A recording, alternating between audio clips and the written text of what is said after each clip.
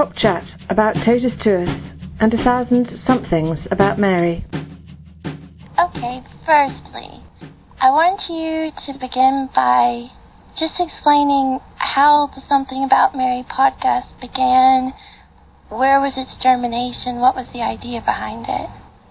Well, that's very simple in that it was the idea of a really lovely girl called Angelika Zeman, who's German. I started working on some podcast ideas on a previous project, and it was coming up to the month of May, and Angelika said, why don't we do something on Our Lady? And so we did something every day for the month of May. To get enough responses, that was when I had to start jumping on people at the end of weekday mass and that sort of thing. And I was hooked as soon as I started doing that. The responses people gave and the great privilege and gift of these little encounters with people. So that was how it originally began.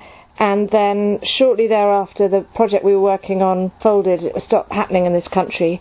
And I just couldn't leave the concept alone that somehow or another we had to try and get Something About Mary onto iTunes, because it was giving witness to something that was really at the heart of our faith and was revealing the beauty of our faith, and also was such a sign of hope. Our Lady brings so much hope with her. So when Totus2us was launched, there was the Rosary podcast and the Stations of the Cross podcast and various others, but for me I felt that Something About Mary was at the heart of Totus2us. And every now and again when I thought, oh gosh, how are we going to keep this going? And I did stop doing it for a couple of weeks in the first year, but it felt very wrong, and I just thought, no, if everything else has to go on hold for a bit, this is the podcast that will enable other things to grow from it. And this is my first commitment. So you mentioned hope. You described Totus Tuus as giving voice to faith, hope, and love, is it? Yep. Was that the original idea? How did Totus? No, there was no clever thought process or formulation. It wasn't even an impulse. This project that I'd worked on, it ended on August the 5th, which is the feast of Our Lady of the Snows. And it just wouldn't leave me alone, the podcast. It just was going around in my head that somehow or another there was something very important we were being given through them and that people were sharing through them. Mm-hmm. And I just thought somehow or another these have got to get onto iTunes. So the original idea wasn't a website, but to have podcasts on iTunes you have to have a URL. So the website was a by default. And that description you gave me was something, I don't like putting anything down in words, but when I was really pushed to having to give some sort of description, that's what I came up with. So like everything, the unexpected things are really the best, is where the Spirit is working. It was unexpected. Yes, it was, and certainly because being able to do it at all in the first place, I don't have any IT skills, nor any editing skills by background, but I have a brother-in-law that had a website design company, and I was going to try and do it on the hoof with a guy I met in an iTunes store. But my experience from the previous project was that lots of money can get gobbled up by having to put things on a website through somebody else, and that if I wanted to do things cheaply, then doing it myself would be the cheapest way of doing it, really. So I thought I'd ask my brother-in-law for a quote on a very basic website, and instead of giving me a quote, he gave me the ability to build the website myself. And it's very easy software, and so even a goof like me, I never dreamed that it was something I'd be able to do myself, and suddenly it was given to me that I could. So there was no forward planning involved in it at all, and there was no sense of where did you see it in however long, or I thought, well, I'll do this for a couple of months and then I'll have run out of money and everything else. And then a couple of months went by and I was more gripped on it than I had been before, and that was it. And then suddenly I thought, oh, well, I'll keep going for a little bit longer, and I'll keep going for a year, and so that's how it's come about. There's no clever game plan in it, but there's a lot of asking Our Lady for her intercession with it. I think that's amazing, because when I first encountered the site and I started listening to it and I didn't know you or anything about how it was run, I thought there was a highly organized team of people with their own studios or something behind this site. And you mentioned before, running up to people after weekday Mass, and I would never have imagined that something so beautifully put together was so homemade. So that's the work of Our Lady there. Could you tell me a bit more about what it's like when you're actually going out and getting people's responses to the podcast? There's a couple of churches I go to very regularly, so if there's someone new that's there in the congregation, they're very spottable. And so it's after Mass. Some of the churches, they have the rosary every day, so that's a good place to find new people if there's someone joining in with the rosary. With people I haven't the foggiest why they're in the church or where they've come from or anything else, it's always a complete gift. If somebody says yes, that is the gift. And then whatever it is they say or they don't say, I might have been bowled over by it, but I'm very conscious that it's not just me who's going to hopefully be hearing these things, and that everyone can be helped in different ways by different things. So it's not how well did they speak, it's the gift, have they generously shared something of their own faith. And very often people speak from the heart, and there's not a greater gift than that, for people to speak from the heart. I think that's what's unique, and that's what makes it so powerful, that in our world we seem to talk about everything except what's really important, and yet we keep our faith, our relationship with God, the real stuff, the struggles and the love and everything, we keep that inside and hidden. And you go up to this person and suddenly it's like a door to their heart opening. Well, yeah, I think there's lots of reasons why we shouldn't open up. That some things that are very private and very personal, that they are meant to be a secret, and if there's something that's really been revealed to us.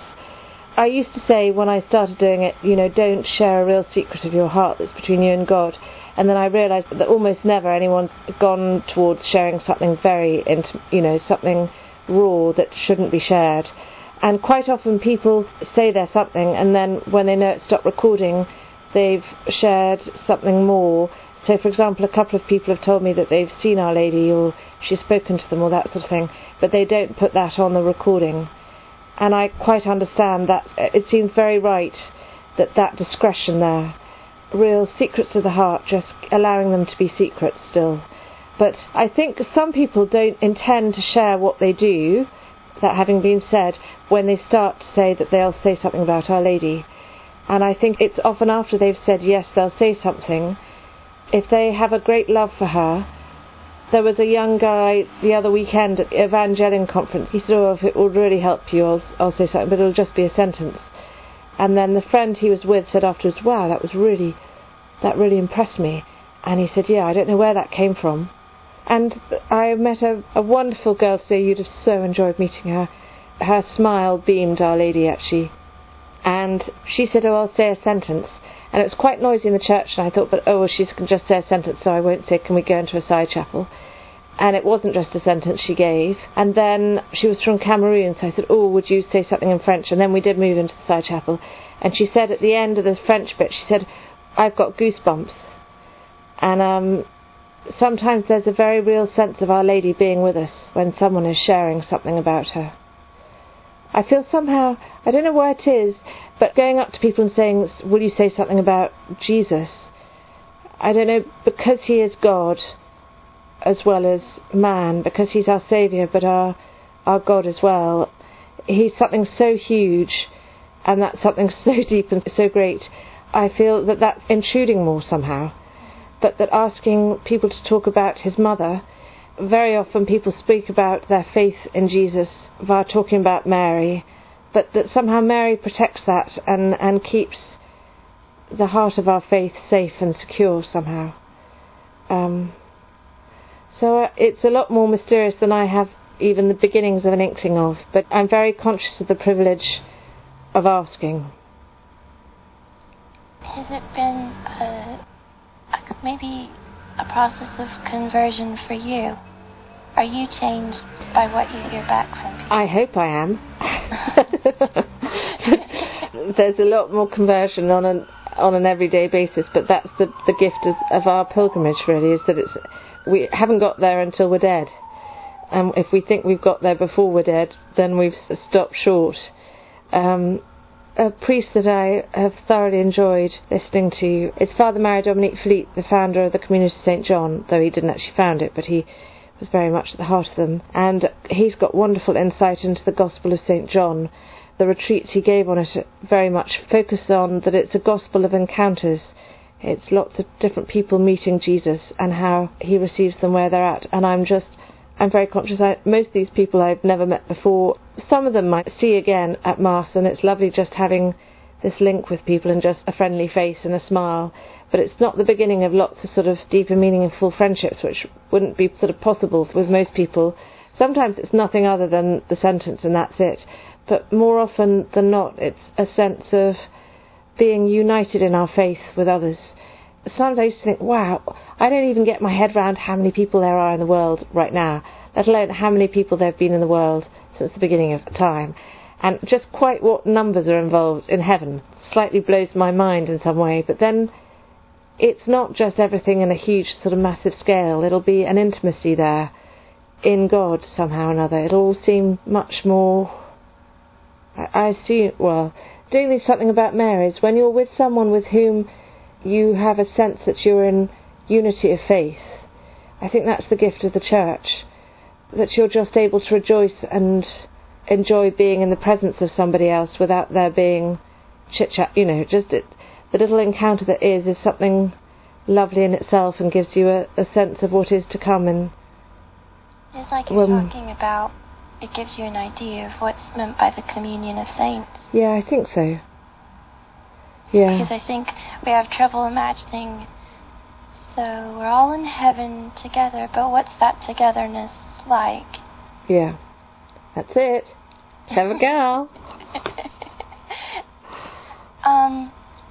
We have some questions sent in by our listeners. Sorry, no. We have some questions from your husband and your mother. My mother would like to know, word for word, this is what she asked. Why do you give your life day in and day out to this mission? And how is Totus Tuus helping to establish the kingdom of heaven? Oh, well, I don't think I'm in a position to answer the second half of that. I mean, I don't know. It's not day in, day out. Every now and again I take a pause. I think I'd put it down to John Paul II if I had to sort of think, okay, who got me fired up? So I hope he's in the mix in here somewhere. I think he is. I think anyone looking at the site knows he's in the mix. Yeah. I, once upon a moon, trained as a lawyer, and I was never heading for anywhere great. I did not give up a budding career. But when I was meant to be training to be a barrister, I spent a lot of time wandering off and sitting in courts looking at people dealing with their life through lawyers. Then I spent a couple of years very involved in pro-life work and saw from a sort of media angle this mess of the media world and what it is they're wanting and the lack of a real search for truth.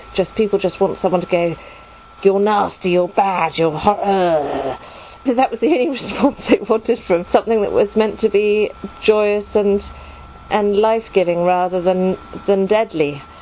And the sort of higgledy-pigglediness, and the more of the sort of the world as it was I saw, the more I thought, gosh, the only answer is God. The only answer can be faith. And so there is no way this is a big deal in the scheme of most people's lives at the moment. But I am grateful that I'm doing something where I feel that if someone did want to seek and learn something more about the faith that is Catholic, the Catholic Church, there's somewhere where they might go and find something that will draw them in and help them to desire to learn more. Because our faith is something so, so great and beautiful. And Jesus beats everything else. And that God became man to redeem us, and not just to redeem us, but to be so intimately united with us, and to be such a friend as well as a saviour. And he came to redeem us, not to condemn us. And he left us his church to make this all doable and possible, and gave us his mother to help us live this. And I am very conscious of how blessed I've been to have been given my faith through my family, through my mother originally, but also I think through the witness of my father.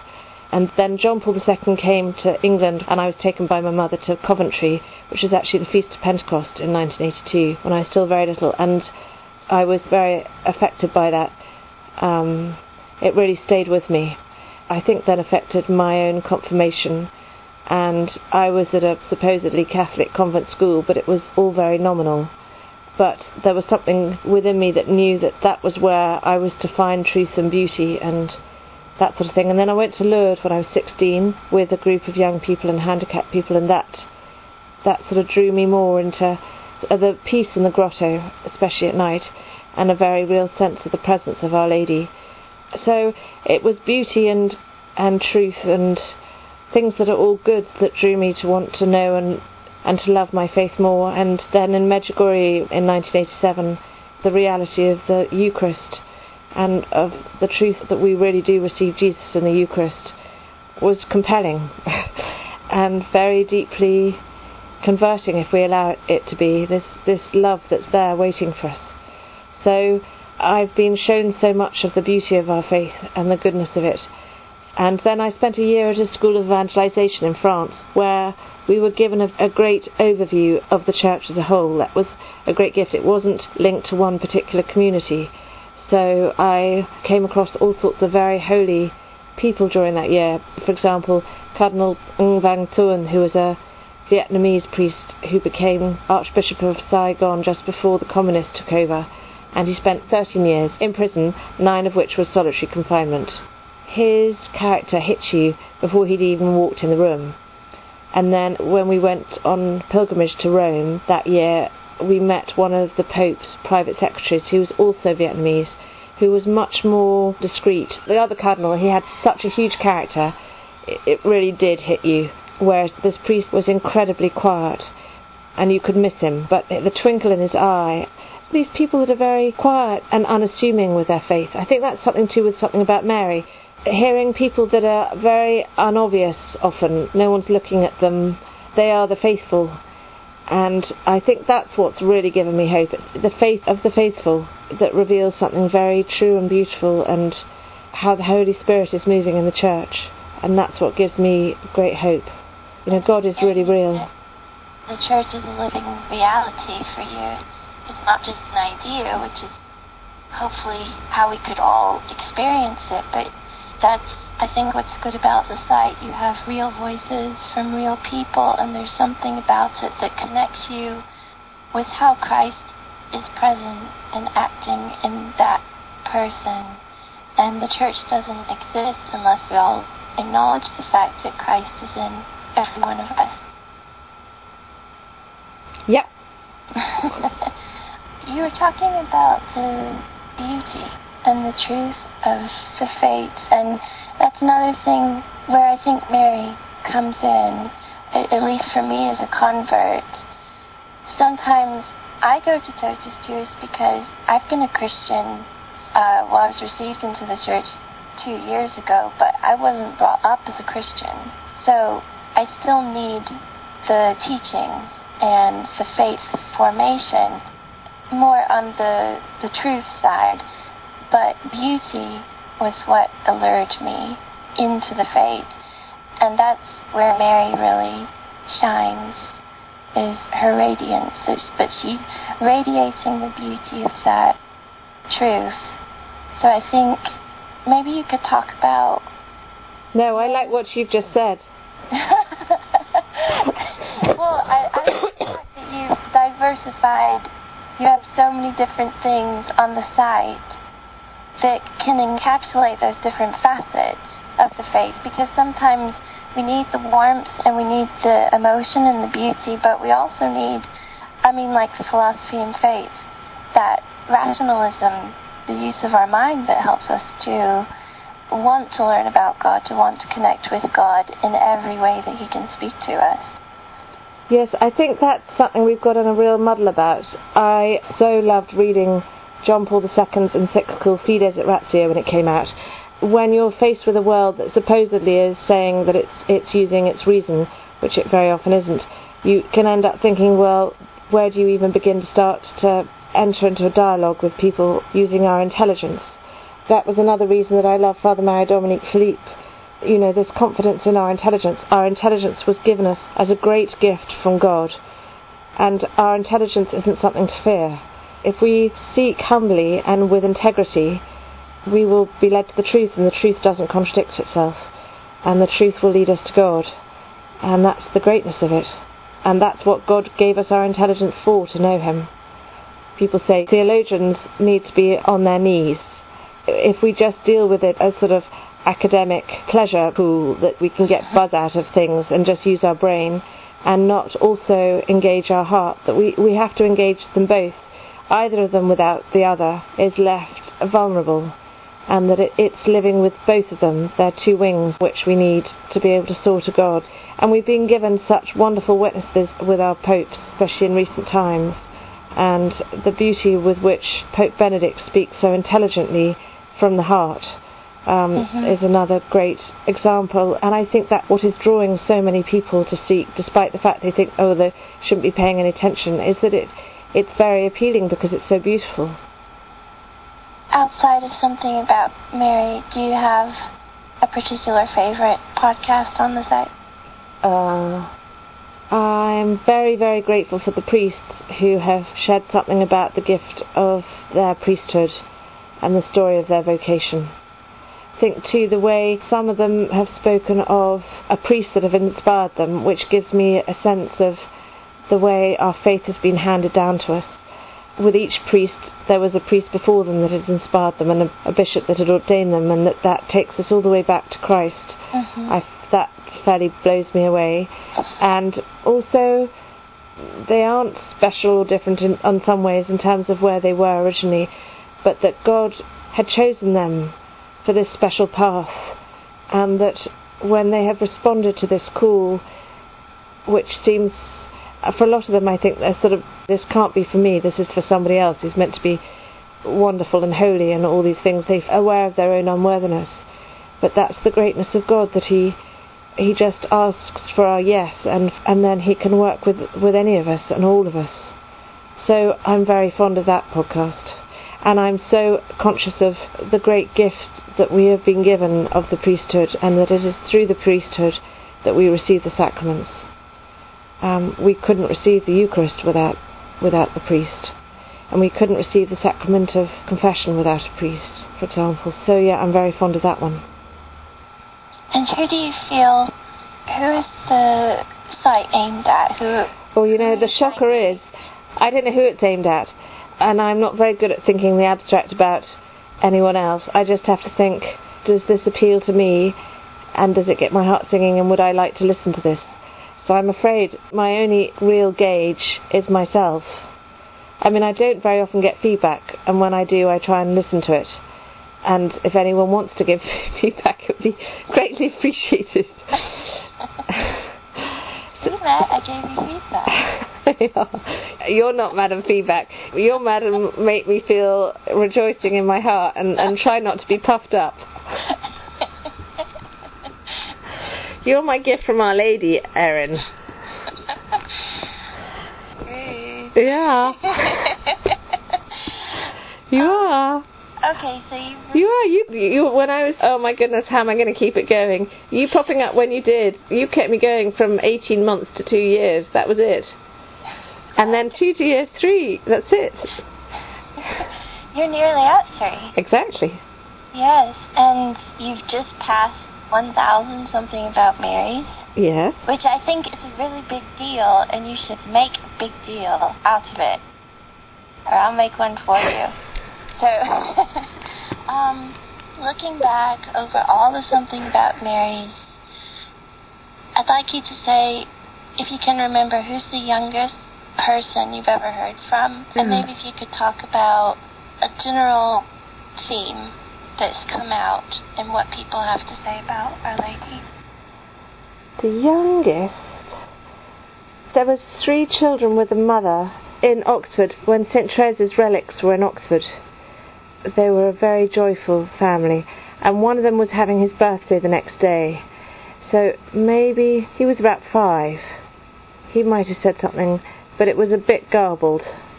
And there was another mother with a son of that sort of age as well. But there was an 8-year-old whose answer went up for Our Lady's birthday last year. And there's been a couple of 7-year-olds and 10-year-olds.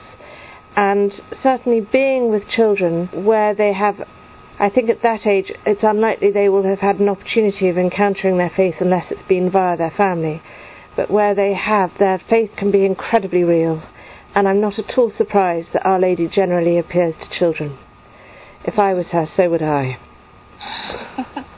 And Jesus' words about, we've got to be like children in terms of our faith and living it, and it being something very real and natural for children who've been brought up in a loving environment of faith. It's very powerful as a witness to behold that. And then the theme throughout, it's definitely Our Lady, Mary being our mother. There have been people from all walks of life. There's been a couple of homeless people who've given a response, and then one of the oldest was an 86-year-old brother of the Order of Camillus. Very gentle, good soul. So being with a very elderly who've had a life of holiness and lived it in a very unassuming way, but with great fidelity and a great service, that's also very humbling. There's something of the same childlikeness that comes across, that came across with him anyway. And then I think it's her unconditional love, the fact she's not judgmental, that you can go to her, particularly when you're feeling vulnerable or sinful or in need or any of those things, that she's there particularly in our suffering and in our weakness, and that she always leads us to her Son, and that you're safe as soon as you're with her. I think that's what comes across most. I think that's a really beautiful way to end, and just give thanks to Our Lady and hope that she'll help to keep Totus2us going.